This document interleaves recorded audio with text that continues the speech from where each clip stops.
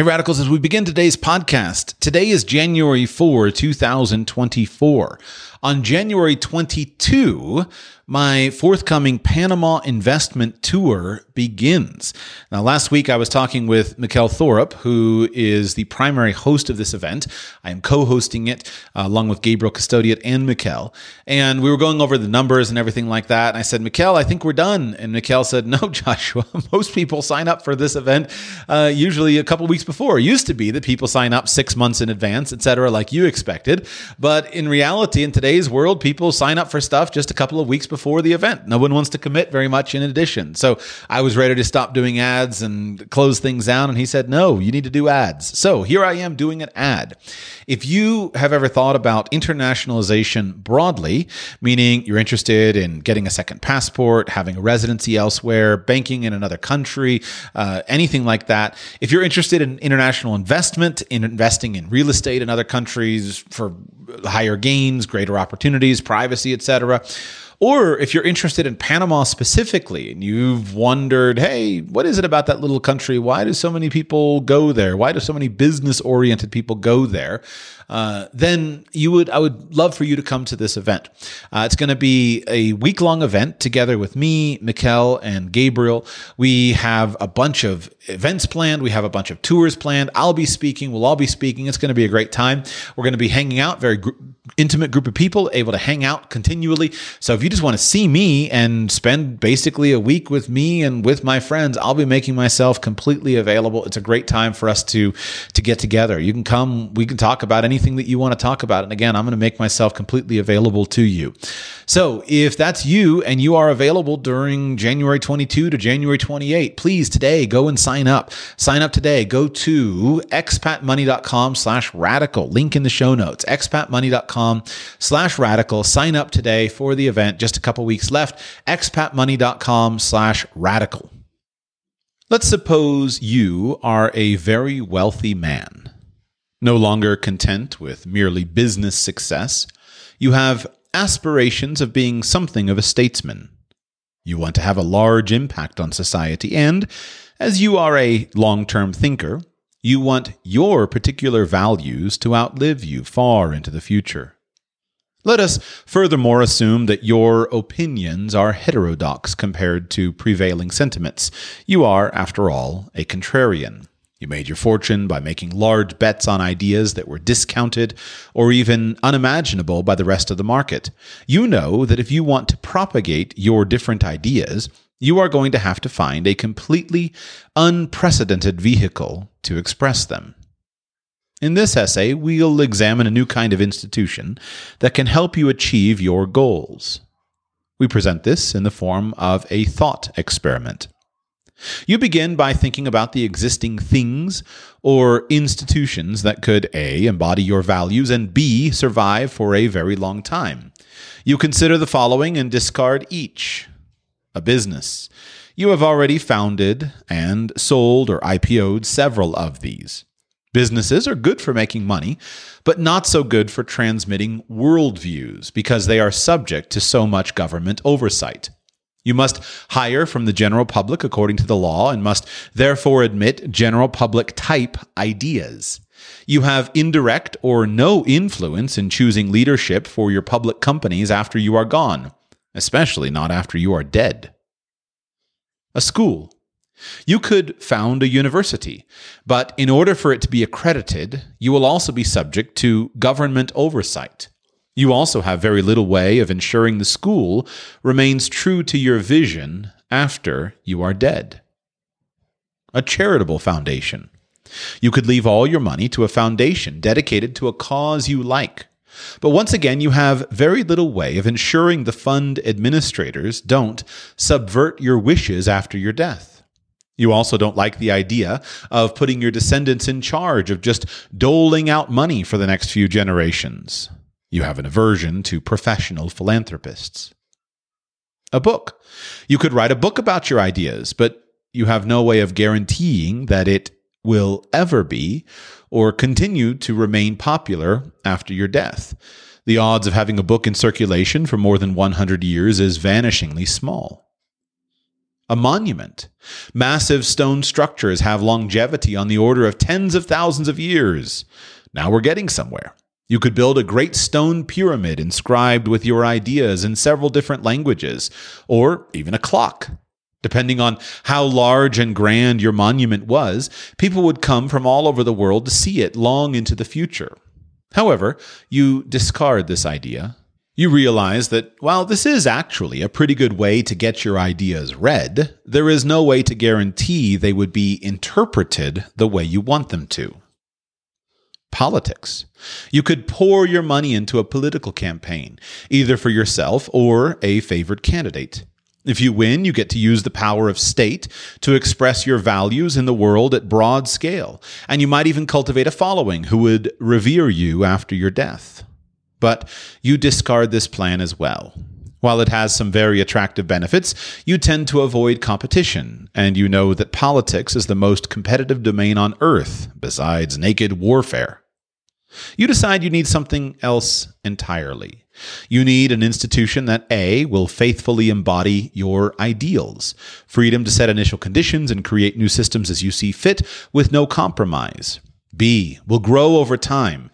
Institution augments and becomes stronger with age, preferably at a compounding rate. C, indivestible, cannot be taken away from you, is hard for other actors, including governments, to interfere with.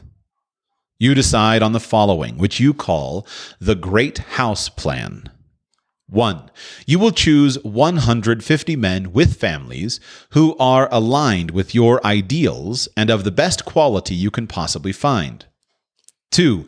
You will give them monthly cash payments for the rest of their lives in the form of a gift, conditional on their loyalty, agreement to embody and propagate your ideals, and commitment to having 6 children. 3.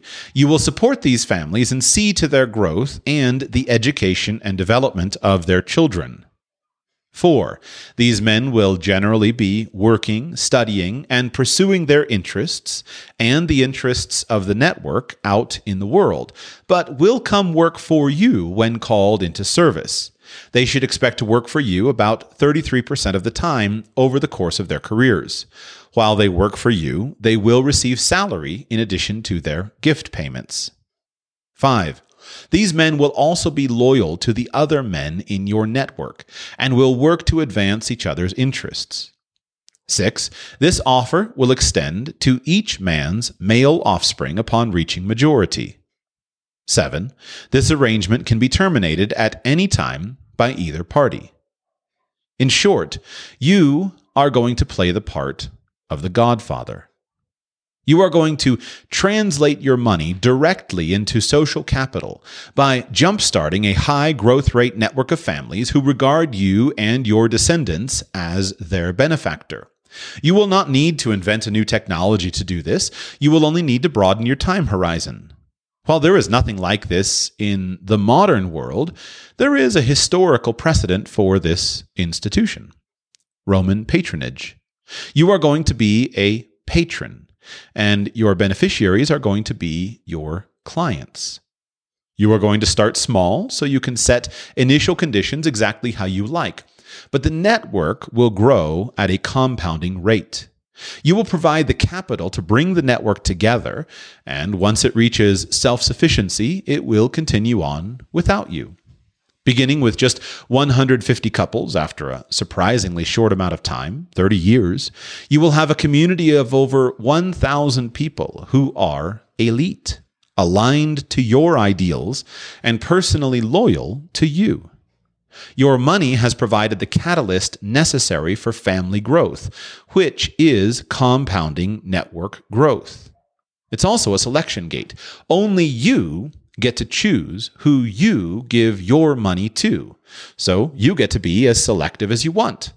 Lack of demand for your money will not be an issue.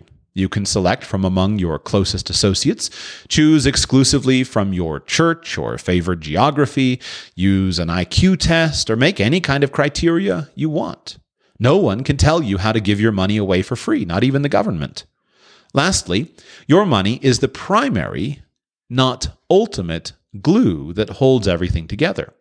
Your offer is for life and is even open to descendants, but can also be terminated at any time, ensuring maximum possible long-term alignment and long-term leverage.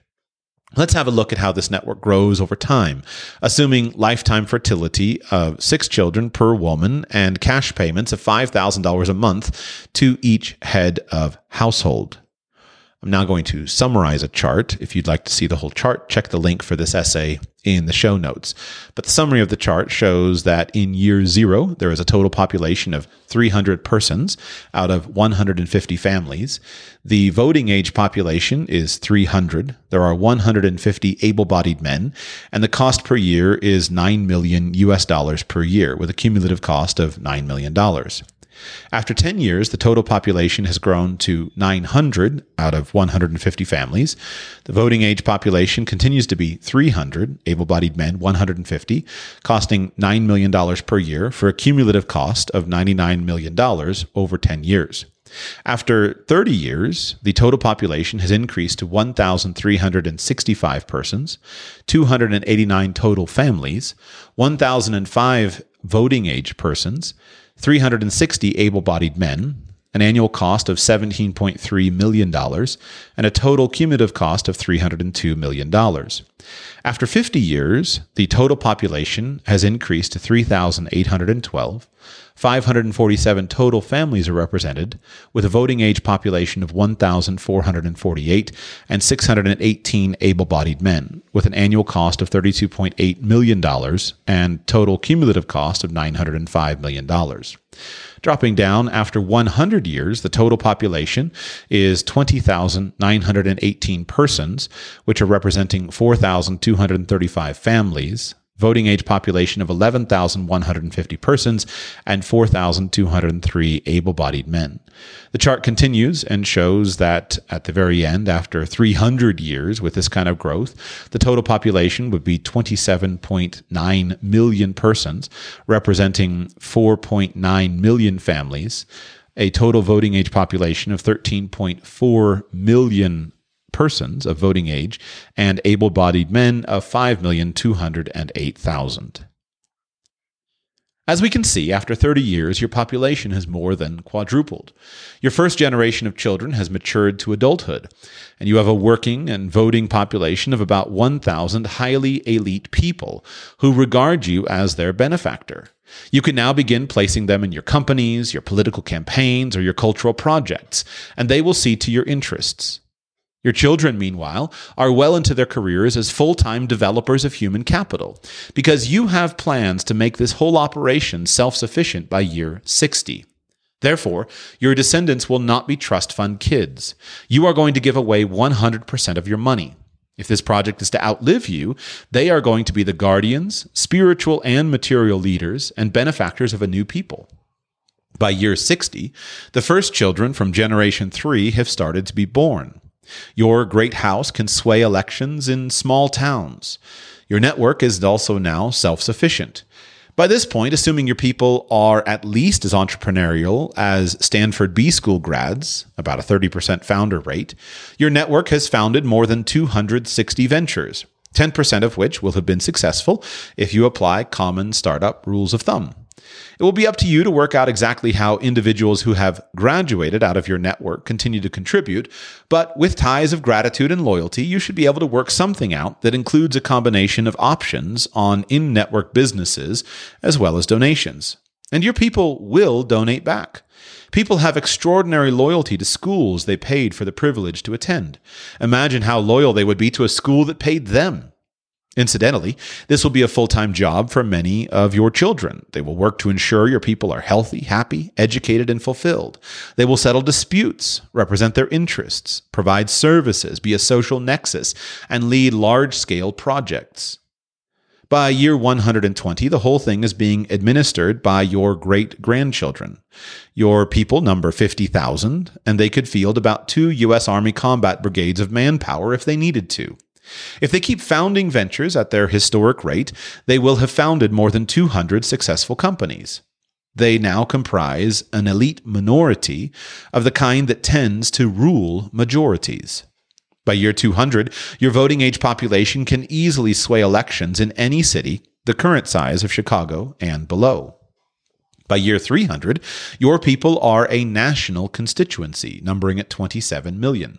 They are a large elite who would have a major say in setting the agenda in any country in the world. If you started in the United States, their interests have international implications. It is unlikely that they remain as tightly coordinated as they were when you first gathered them together, but they are bound by affection for each other as a distinct people and regard you as the historic figure who brought them together. They revere your founding ideals like we revere America's founding ideals today, and maybe even more so, because you've explicitly designed your system to use the power of descendants, which is very effective for transmitting beliefs across long time periods. Early Americans were suspicious of hereditary institutions, but your descendants will have a role designated for them. They are to be your people's shepherds. They are to provide spiritual leadership. They will live from securing voluntary donations that are invested back into furthering your people's interests. If they become avaricious, ineffective, or inattentive, the people fire them by ceasing to donate. In this way, your descendants will always have a role in propagating your ideals, with a favorable population to receive them so long as they are good. Among your people will be many successes. Depending on what you prioritize in early years, their paths even far into the future will reflect your tastes, whether for arts or science or letters. Some will have gone into politics, their careers launched by their base of support. Hundreds of others are business owners. They will cooperate to offer each other favorable access to labor, expertise, and goods, and they will have created trillions of dollars worth of value. Yes, trillions. To put things in perspective, the population of New York City is about 8 million, with a GDP of $2 trillion. Imagine a city like New York City that is 3 times the size, much younger, and entirely descended from hand-picked, elite founding stock. If you can keep your community on track, you will have achieved your goals. You started small and made a clean break with current paradigms using a novel institution. You got to select for alignment with your beliefs. You used human nature to your advantage to help you pass on your beliefs to subsequent generations. Every year, your community grows, modeled as a network. Their capability increases geometrically for each new member. Compared to others, it is an extraordinarily connected and valuable network. They are uncommonly generous with each other, a reflection of your example. They are of above-average intelligence, and they will have even gotten the benefit of a 60-year period of subsidy to get them jump-started. Once they number above a few 100,000, as long as they hold to cooperation and high fertility, it is unlikely that they could ever be eradicated. Your monument to the future will never die. In exchange, you've spent a little more than $1 billion in today's dollars over the course of 60 years. You have a resource in the form of a human network and their goodwill that can't be taxed and can't be taken away from you. If your children are involved and maintain your level of care and investment in your people's well-being, you will be able to name them as your successors and pass this enormous good to them, also tax-free. You and your descendants could have all your wealth confiscated, your companies nationalized. You could even be thrown in prison, and you would still have your people's loyalty. In short, you would have made yourself and your descendants into beloved princes, with the power to lead, using nothing but the last act of sovereignty, which can never be taken away, which is to give. This great act of generosity will be responded to with great loyalty. Standing at the head of your people, coordinating their efforts and representing their interests, your successors will compete on the national and international stage. You and they will be remembered forever. Further discussion of specific considerations. Loyalty. It seems simplistic to suggest that direct cash payments can inspire loyalty. After all, salaries are cash payments, and with very large salaries, most people would leave for even larger salaries if given the chance. The difference here lies in the nature of the transaction. The cash payment comes in the form of a gift, and so it has an entirely different character. Yes, there is the condition that your clients be pro-natal and the option on their labor, but you are a successful man. You are selecting for people who presumably want to work for you anyways. The situation is akin to a parent paying their children to do something that's good for them, and that they do regularly anyways, like brushing their teeth, in which case the gift is really an unnecessary act of generosity that functions as a reinforcement. Furthermore, this arrangement is freely chosen. By taking the deal, your clients agree to its specific terms. Loyalty in exchange for long-term support, and people do tend to feel gratitude towards benefactors. Clan relationships are built precisely on this dynamic. You will be able to select for agreement to these terms. Lastly, the arrangement lasts for life, even to subsequent generations, and loyalty compounds over time. The longer the history of the relationship, the deeper the trust. Imagine multi-generational relationships between families. How deep the trust and loyalty could be. Indeed, these kinds of bonds were once the basis for all political order. As your network matures, you will also put it to use to effect change in the world. As your people do hard things together and achieve victories, they will also tend to grow in loyalty to you and to each other. They will also intermarry. In this way, the artificial bonds which you induce in the early stages of the project will gradually be replaced by deeper and more organic ties. Cost. We have assumed cash payments of $5,000 per month. I have done some Twitter polling that suggested that people would accept $7,170 per month on average in exchange for their lifetime loyalty. But I tend to think this estimate was influenced too much by the poll choices, so I adjusted downwards. People also do not tend to know that taxes are not required on cash gifts. I think that if you are able to present an inspiring vision, you could adjust this figure downward even further, but it should not be zero.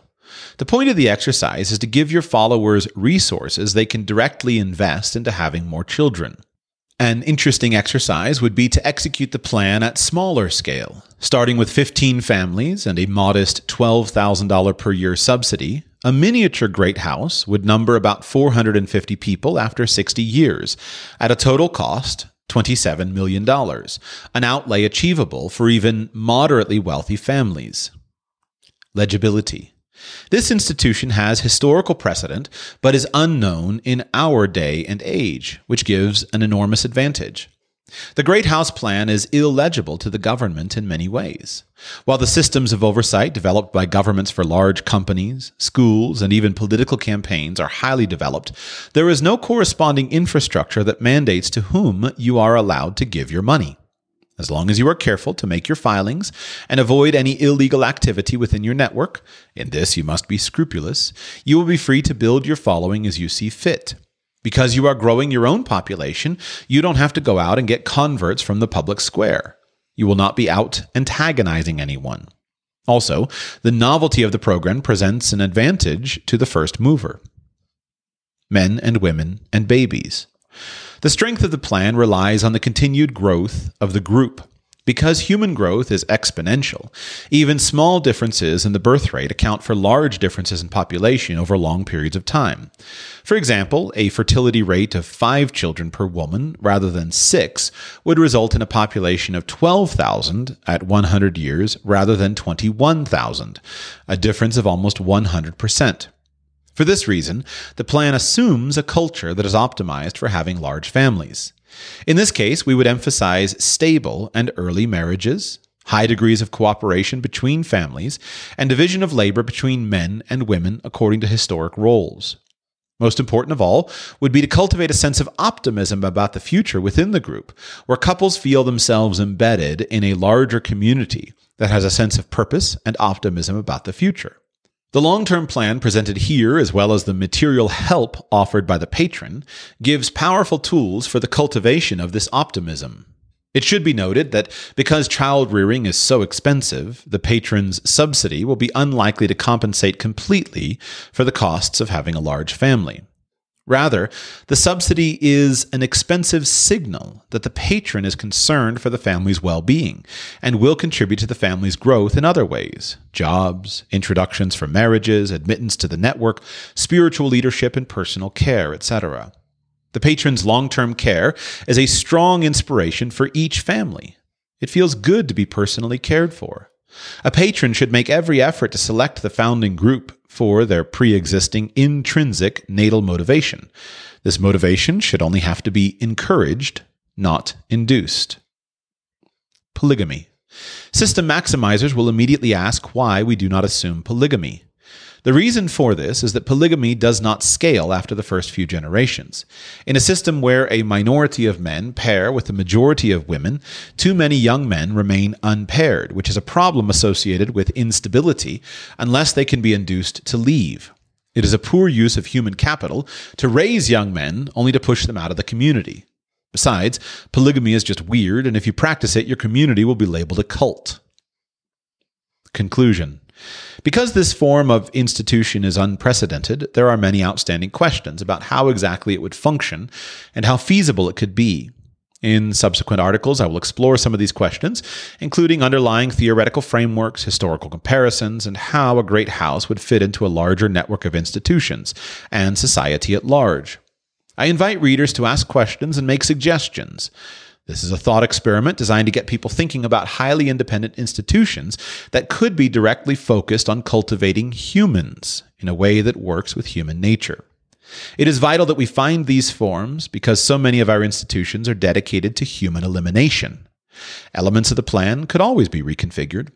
Ultimately, I am inspired by the image of the great house, an edifice of noble men and women, decorated with their arts, who are deeply capable of affecting their aims. This is a romantic and stirring vision worth working for. It will not be machines or corporations or democratic governments that cultivate the family and our associated human potential, but great families themselves. Families like enormous oak trees who make shelter for 1,000 seedlings in their shade. This is how a mighty forest grows. It is more possible today than ever in history to plant a seed and make a fresh start. O'Reilly! You need parts? O'Reilly Auto Parts has parts. Need them fast? We've got fast. No matter what you need, we have thousands of professional parts people doing their part to make sure you have it. Product availability. Just one part that makes O'Reilly stand apart. The professional parts people. O'Reilly Auto Parts. The essay you have just heard is titled How to Found a Great House and Become a Prince by an internet avatar named Paulos. And I will link to it. It's posted on Substack, which is now defunct. I will link to it in the show notes. You can follow the links forward and you can read some of the responses to this, and you can read part 2 of his essay, which is for the Great House Plan, part 2, further discussions on personal institutions. But I think you get the point in listening to part 1, and that is sufficient for today's discussion. The reason I want to raise it for you is because one of my great burdens at this point in time is the astounding lack of vision that is presented by financial consultants and pundits and authors about how to actually improve the world and to use money to do so. You may notice a hint of bitterness in my mind, or in my voice, a note of bitterness in my voice, and that's because I am quite bitter. Because what has happened is the professional financial planning industry has somehow effectively persuaded most of us that our primary aim and ambition in life should be to accumulate money, invest that money into publicly traded funds of various kinds, and then sit back and live fat and happy on the beach instead of actually doing something with the money, doing something that matters. And yet throughout history, prior to the formation of the modern financial instruments that we all are quite accustomed to, wealthy men and women have known that they had to invest their money into people. And because of the requirement to invest their money into people, they had to actually develop a worldview and a system for so doing. Were we better off before or better off now? I think probably now. But we are right now in one of the greatest wealth transfers of human history. The baby boomers have millions and millions and millions and millions of dollars accumulated, and they have nothing to do with it that actually is going to matter. Nothing to do with it that's actually going to change their town, their city, their family, their country in any meaningful way. And they go from meeting after meeting with financial advisor after financial advisor, and all the financial advisor can do is look at them across the table and say, hey, guess what, Joe? You're rich, and you're going to keep on being rich. And Joe says, what do I do with the money? Well, just, maybe give it to your kids. Well, I got 2 of them. Great. Now your kids are going to be rich. And what are they going to do? Because there's no vision. And friends, without a vision, the people perish. And so I believe that we must be the generation, those of us who actually care about the future, to start to create and formulate a vision for our own lives, a vision for our communities, for our families, for our country, whatever level you feel capable of creating a vision, we have to do it. And one important component of that vision is always going to involve money. Money is not sufficient, but it is necessary. And a man with vision as to how he can use his money is going to be much more capable of accumulating the money and then wisely using it than one for whom the money happens accidentally, or who spends his life thinking that the accumulation of the money is primarily about his own interests and his own enjoyment. We need, friends, if you're a baby boomer generation, if you're a retiree and you're listening to my voice, I beg of you, do not waste your life exclusively sauntering down beaches. Rather, accept that your role in society should be that of a wise elder, that of a wise patron. You have a duty to me, to my generation, to your children, to your grandchildren, to your neighbors. You have a duty to be the kind of man who founds a great house. To be the kind of man who goes through the difficult, diligent effort of creating a vision for the world, of articulating your ideals, articulating your philosophy, and then seeing to it that your ideals and your philosophy is expanded throughout society. That is your responsibility at this stage of life. Not to ride away into the sunset and purely amuse yourself with endless steak and lobster, but to get down to the serious work of being a leader, being a statesman, being a patron in the community. That is your responsibility. You have reached a stage in life at which we expect you to serve as a wise elder. And I'm ashamed of many of your generation, because instead of accepting your role in life of that of a wise elder and mentoring your children and your grandchildren and your neighbors and investing your money into your community and transforming your neighborhood and transforming your industry and transforming your country, many of you are content to sit around and fripper away your days. I don't get it. You have an opportunity to do something that's truly remarkable, and money can and should be and will be part of it. Now, for those of us who are younger, I believe that this is not something that can be easily just shown up to. If somebody has arrived at the age of 65 and all a man can dream about is sit back and let me just go ahead and retire so I can go fishing every day. Yeah, that's great, riding my motorcycle. If that's the height of his dreams and ambitions for his life, he's unlikely to change. However, you and I can arrive at 65 in a very different place. You and I can arrive at 65 with an ambition as to what our elder statesman years might look like, with an ambition of some of the work that we may be able to do. And if we're going to do that effectively, we're going to need to give careful time and preparation to being prepared for that moment in history. What are some of the things that we could possibly do? Well, number one, as I think this essay would assume, is that we have to have some sense of our ideas. We have to have some sense of a vision of the world, something that is coherent, something that is compelling, some sense of what we want the future of this world to look like. And we have to develop a clarity of vision that is sufficient to allow us to articulate that vision to other people in a way that would also allow them to clearly see the vision that we see and want to align with us in that work. There's an enormously wide degree of latitude available to you here. But what is not optional is the development of a vision, the development of something that you want to change, something that you want to impact. You choose. You choose anything. But if you are arriving at your elder statesman years of life and you have not done the hard work of clearly formulating a vision of something that you would like to see different in the world, and some kind of practicable plan that could result in the successful achievement of that vision, you're not taking life seriously. And you ought to.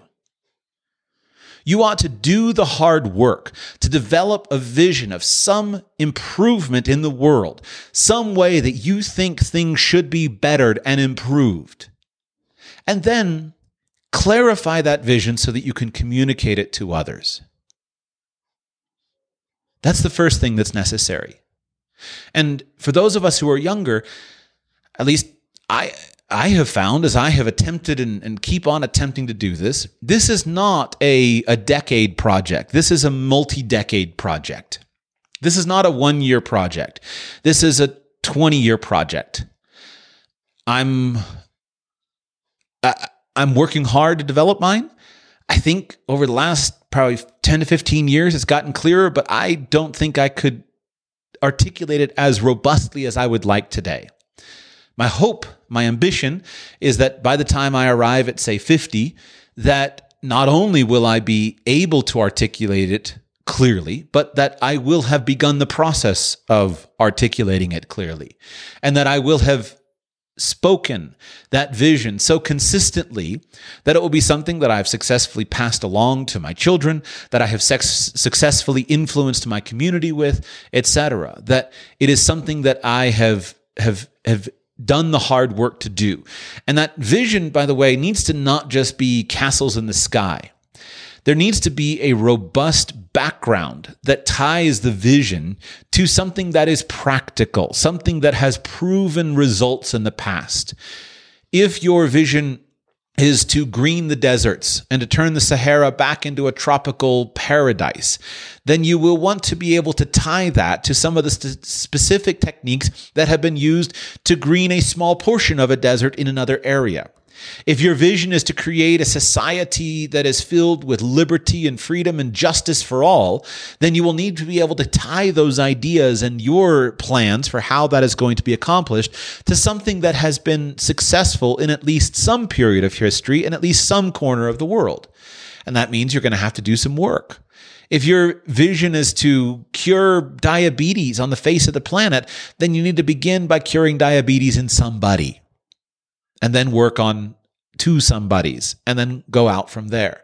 And so there needs to be some serious work into actually implementing a vision, and that's also something that cannot be done overnight, but it's something that should be done consistently while you're young enough to actually form the vision and form a plan that might work, so that when you arrive at your elder statesman role, when God willing, you have more time, more freedom, more resources, etc., that you're not arriving woefully unprepared. On the contrary, you're arriving with 20 years of experiments under your belt, 20 years of arguments, of debates, of careful research, etc. And so when you arrive at 65, you're arriving at 65 with an idea of some things that might work, and you've got 30 or 40 years ahead of you and a fortune behind you that you can use to see those ideas tested on a bigger scale, with the plan of passing them on generationally. So in order for you to, I hope that this inspires somebody. Maybe it doesn't inspire anybody but me, but one of the components that is necessary if you're going to found a great house is that you have to have a vision of the world, a vision of the future, and be able to articulate that vision in a way that is compelling to other people.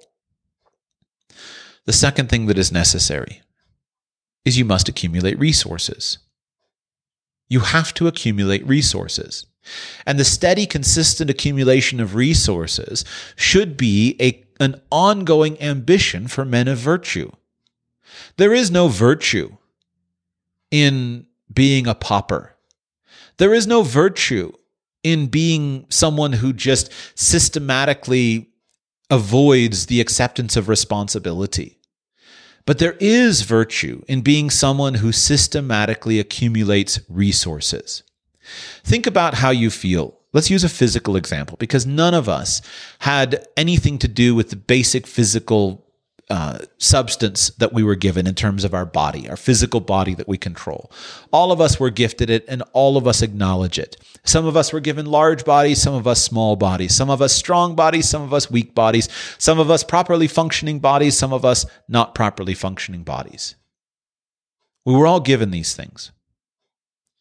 Now, do you respect a man who was given a strong, properly functioning, healthy body, and then who proceeds to ignore it, to abuse it, to not use it, to not develop it to its proper level?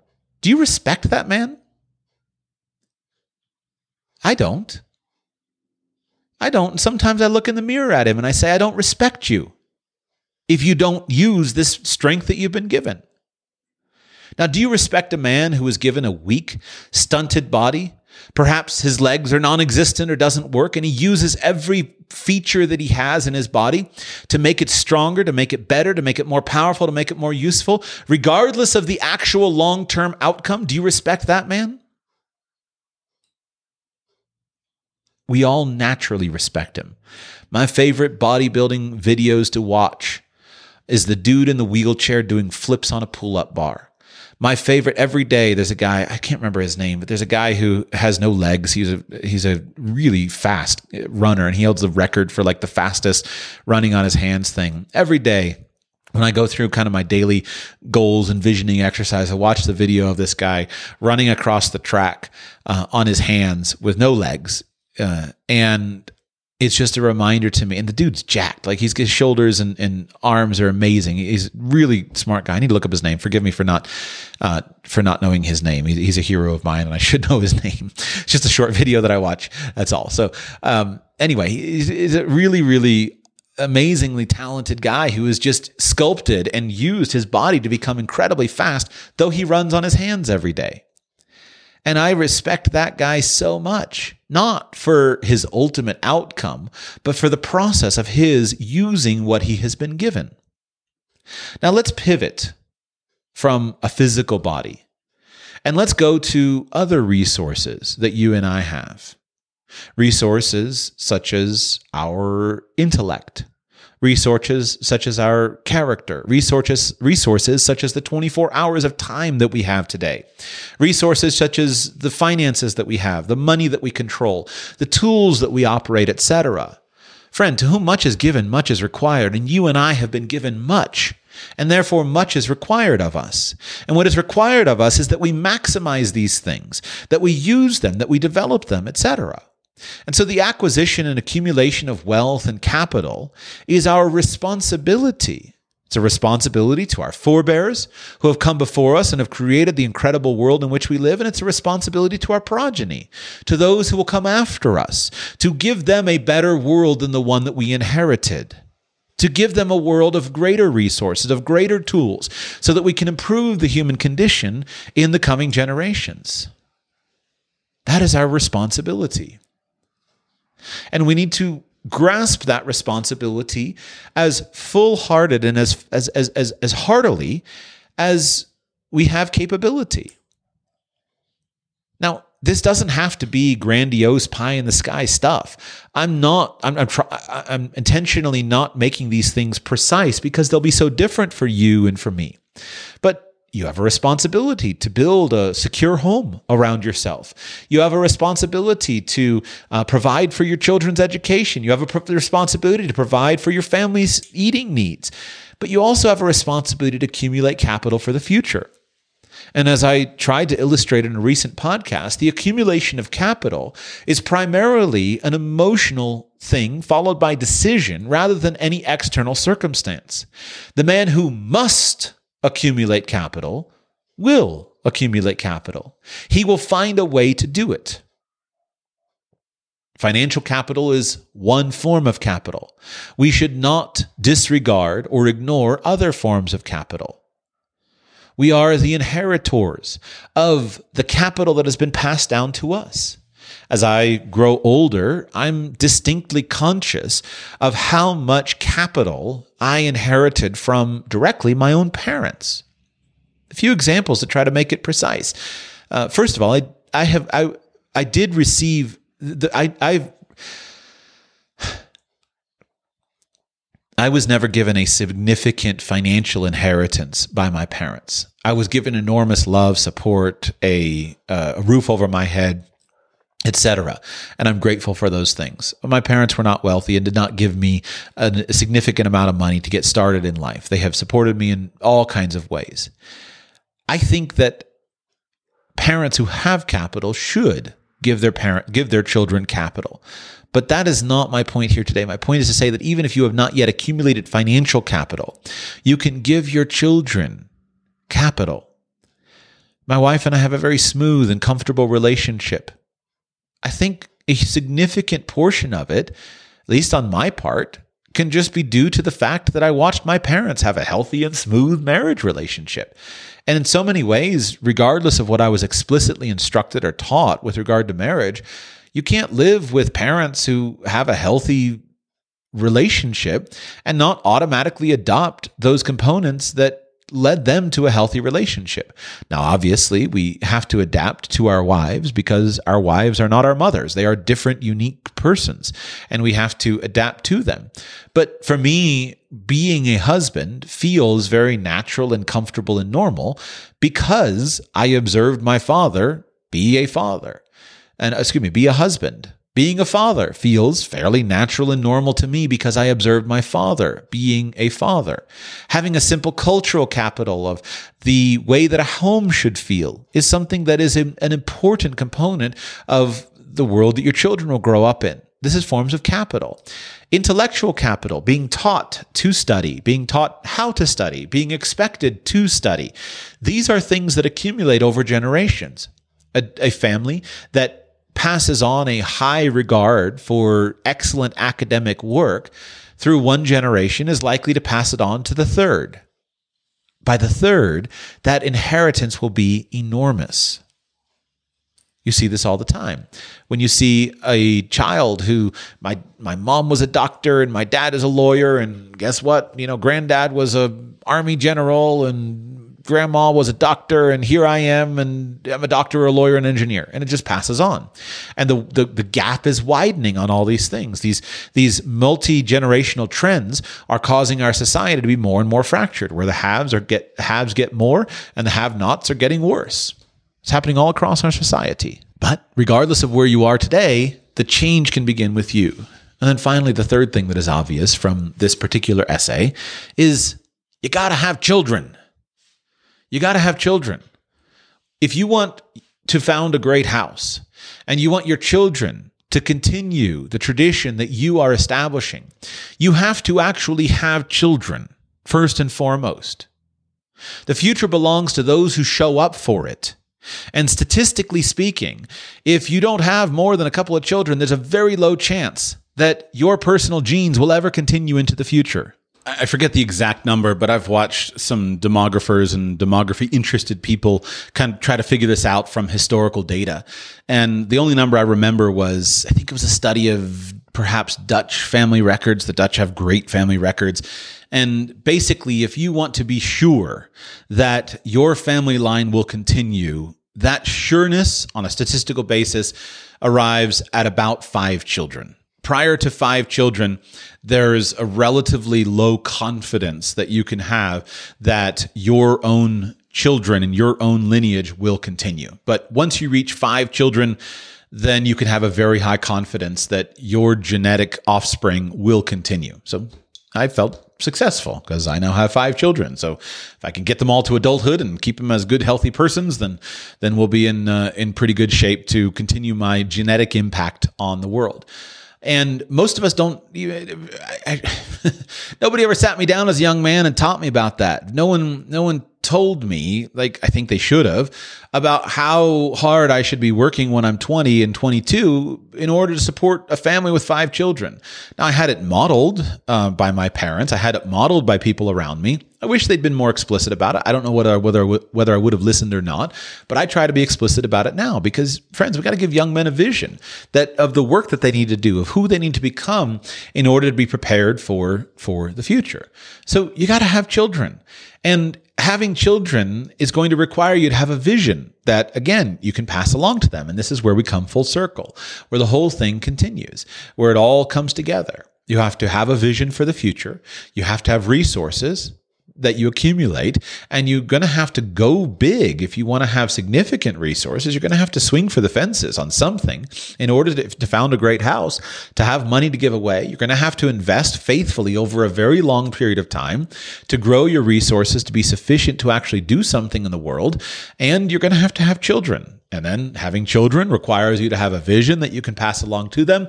Having children requires you to have resources to support your children and to encourage them, etc. And then it goes on and on and on.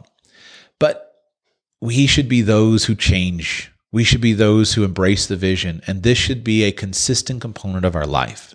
When I think about people that I admire in the world, I find that they have most of these things. I find that generally the men that I admire in the world are men who have a vision of something that they're working to change. It can be an issue. It can be an ideology. It can be an institution. It can be just something that they want to do. There's a motivation to what they're doing. They're trying to bring goodness and beauty and truth into the world in some corner of the world over which they have influence. They're generally men who are faithful to that vision over a significant period of time. They don't bounce from here to there to the other thing. They labor at it for years, and they continue to labor at it. And it's often, just like any exponential curve, it's often only in the latter part of their work that they start to see really, really fruitful results from it. And you look back and you say, what kept you laboring for 10 years, for 20 years, for 50 years? What kept you doing that work? Well, it was the vision. They had a vision of something they would change, and they said, here's a place that I can do some good in the world, and so let me just focus on this and work at it. And they're generally men who accumulate capital. They accumulate financial capital, but also importantly, they communicate cultural capital. They acquire power. They acquire influence. They acquire prestige. Their reputation grows. Their influence grows over time.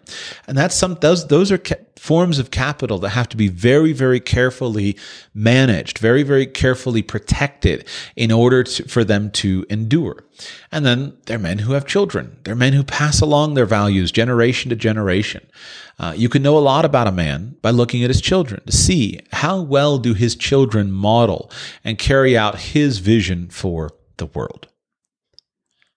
Finally, I want to pivot and just say, I hope that while you are listening to that essay, which I found thought-provoking, thank you to the listener who sent it to me. I wish I could remember. I think I know who it was. I think it was a friend of mine who is also a listener of the show. But I hope what you found was thought-provoking, but I hope you realized that you probably are also aware of some institutions that are already something like what was described. I think to me, the obvious ones that I have found, or the obvious ones to me, is simply the enduring nature of some churches and other religious bodies. Because at their core, that is what distinguishes a religious organization, is its values, vision, etc.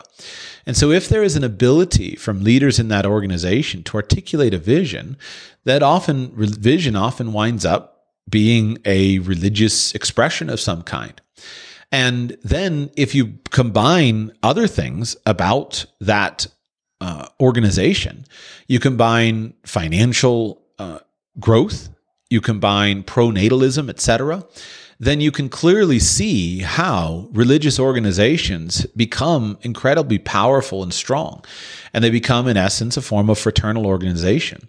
I'm a great admirer of the LDS Church, the Church of Jesus Christ of Latter-day Saints, the Mormons. And some of the things that I admire very distinctly about their organization is how they model so many of the values of what even this author discussed. Now, of course, the Mormon Church is a fairly recent church, but if you look at the growth of the church organization since Joseph Smith's being here, over the last century and 3/4 now, it's remarkable to look at. And what you see that's so interesting is you see these values and these things expressed consistently across the organization, across the entire church. And you watch Mormons are massively overrepresented in organizations, massively overrepresented in business, massively overrepresented in various successful capacities, etc. And part of that has to do with their religious work ethic. Mormons are very, very effective at building a fraternal community of looking out for one another, of supporting one another, etc. And they're very, very effective at having children and promoting a pro-natal organization. If you look at the growth of the Mormon Church over the last century and a half, it's astounding to see its growth compared with even just the ideas outlined in this particular essay. To me, that's one of the most obvious examples that we should look at and study. Now, I myself am not a Mormon nor an adherent to their ideology, but I am inspired by them. And what I have tried to do is take any aspect that I think is helpful and try to see it expanded within my own circles. And I think that's one of the things that we should do, is find an organization that is working through and where this has been effective, and then try to model it and try to look for organizations that have these basic features that are described. This essay, I don't know anything about the guy who is writing it. He's a fairly anonymous writer that seems to have some interest in classicism, et cetera. I didn't dig deeply into his blog. I just thought it was interesting. It was an effective articulation of it. And what is remarkable to me is that here I sit after decades of work in the modern world, and I find a random internet essay that inspires me and gives me kind of a vision for the future that is so, in a sense, so elementary, so simple, so elementary. I'm not critical. I think the greatest ideas are often simply expressed. But what I'm saying is that this is something that should be common. This is something, or whatever elements of this you agree with or disagree with, this is something that every grandparent should pass along to a grandchild, that every parent should pass along to our children. And this is where I want to end, is that we have a duty to pass along a vision to those we impact, to those we interact with. To our children, to our grandchildren, etc. And what's interesting is that in general, well, I can't prove this statement to you. In general, I think our children will largely wind up fulfilling the vision that we give them. I've seen this enough with my own children and some of the experiments that I've run of where I try to give them a vision, and then I watch them in the fullness of time step into it, and they do it. And obviously, children can be manipulated and controlled, and so we have a great responsibility to make sure the vision that we give to them is a positive vision, is something that leads them places. But we should be giving multi-hundred-year visions to our children of what their dynasty is likely to look like. We should be imparting a vision that came from our great-grandfather down to our children's great-great-grandchildren. That should be the level in which we are thinking.